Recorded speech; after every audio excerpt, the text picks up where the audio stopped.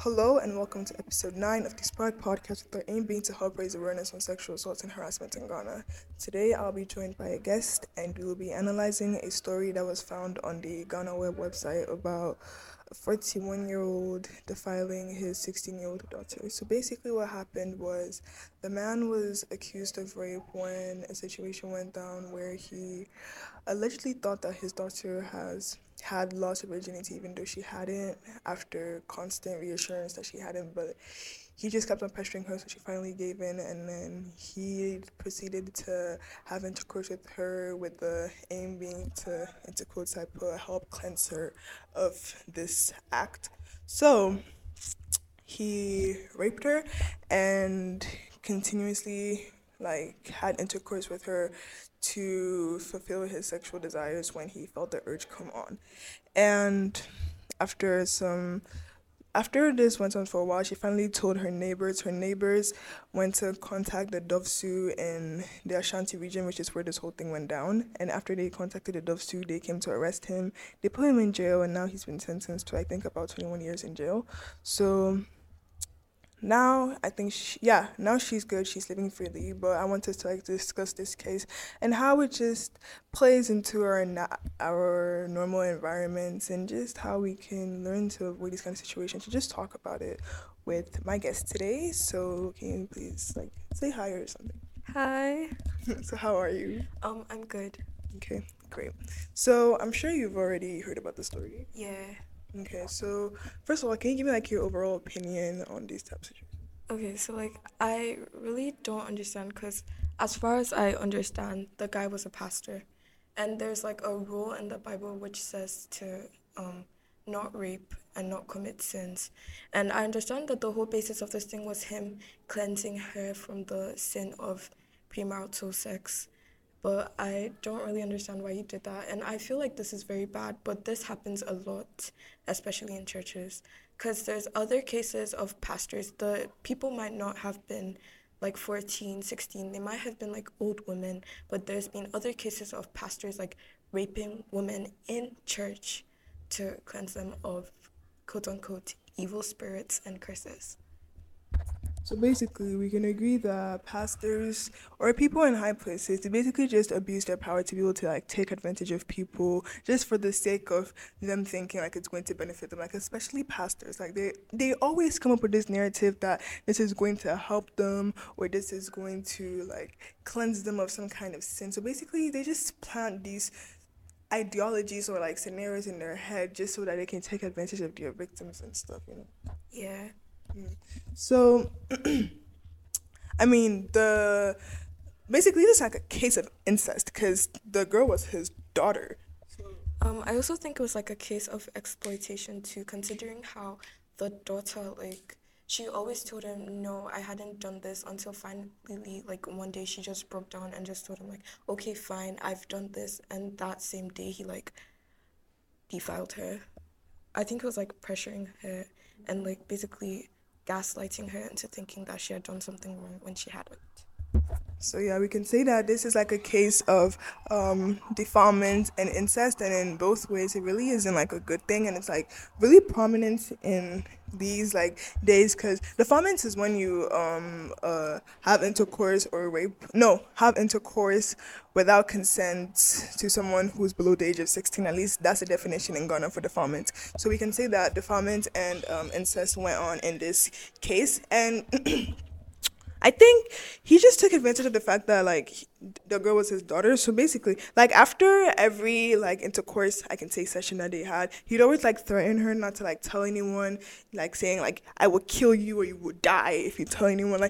It's always normal because when if you hear cases like this, or it doesn't even have to be in intercourse or rape or anything. Basically when anything like this happens, or a person commits these acts, they always say things oh, don't tell anyone, or I will hurt you, or I will kill. So basically they instill this kind of fear in the person so that they can't go tell your stories and stuff. Yeah, and I also like want to commend her neighbors for actually reporting the guy to the police because I know in some areas some people would be like, "Oh, he's your father. He's doing it out of love. Oh, he's a pastor. He knows what he's doing. Oh, the Holy Spirit told him to do this. Oh, the Holy Spirit told him to do that."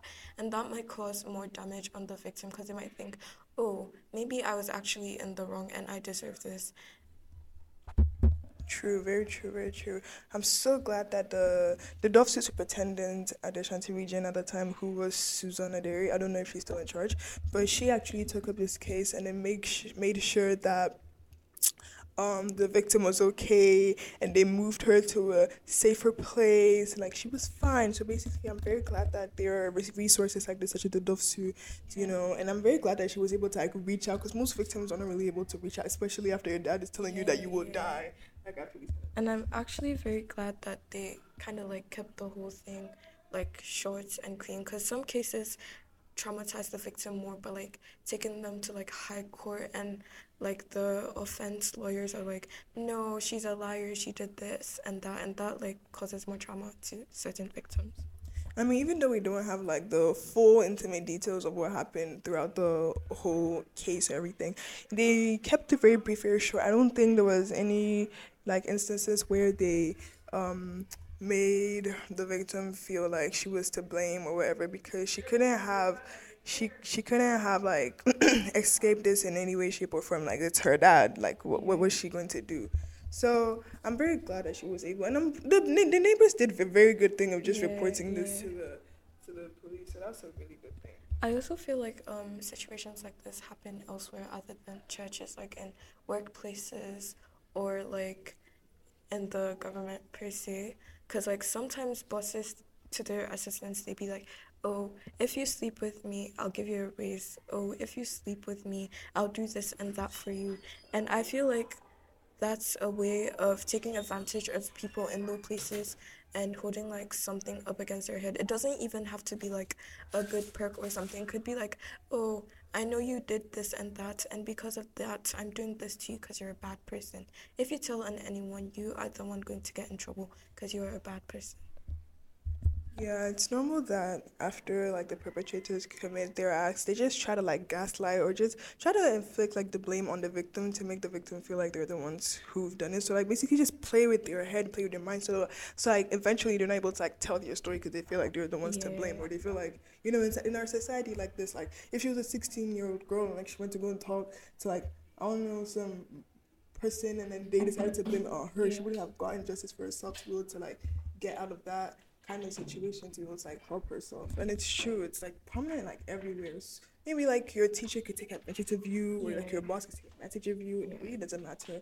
People just they're used to taking advantage of the high power they have just to yeah, to exploit. abuse and Yeah. exploit people. And I also really want to commend their neighbors on like I also really want to commend her neighbors on like not shaming her or anything because as far as I'm aware, there's some cases where the neighbors or like the people who heard about the case, they blame the victim by saying, oh, she dressed like this and that, oh, she did this and that, oh, she said this and that is what triggered the man.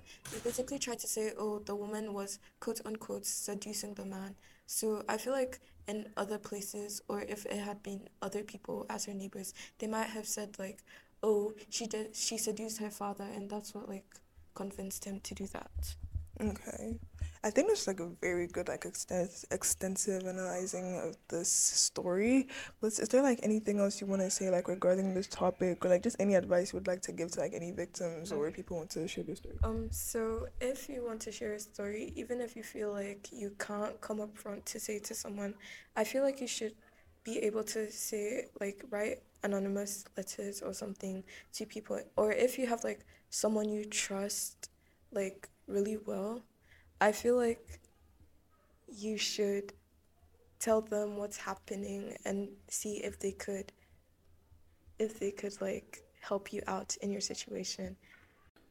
I'd also really like to recommend Miss Spark's website as a way to like submit your experiences and as a way to find help in your situation. Okay, thank you so much for coming on here to just share your opinions and views, give your opinion on this whole thing through analyzing the story with me. I really appreciate it, and I'm sure my audience and viewers also appreciate this very much too. So thank you. Thank you so much for inviting me. I had fun analyzing the situation and like giving my ideas and opinions. Okay. So if you want the link to the story that was mentioned, please you can access it in the bio. If you want to give your opinion to views, or you want to come on this podcast, you would like talk about this, please feel free to go on my website, on the forum group, or if you want to like come and tell your story, feel free to contact on the contact pages, email me or DM me, or just just share your stories and everything. We're looking forward to your inputs and ideas. Thank you so much. Have a great day.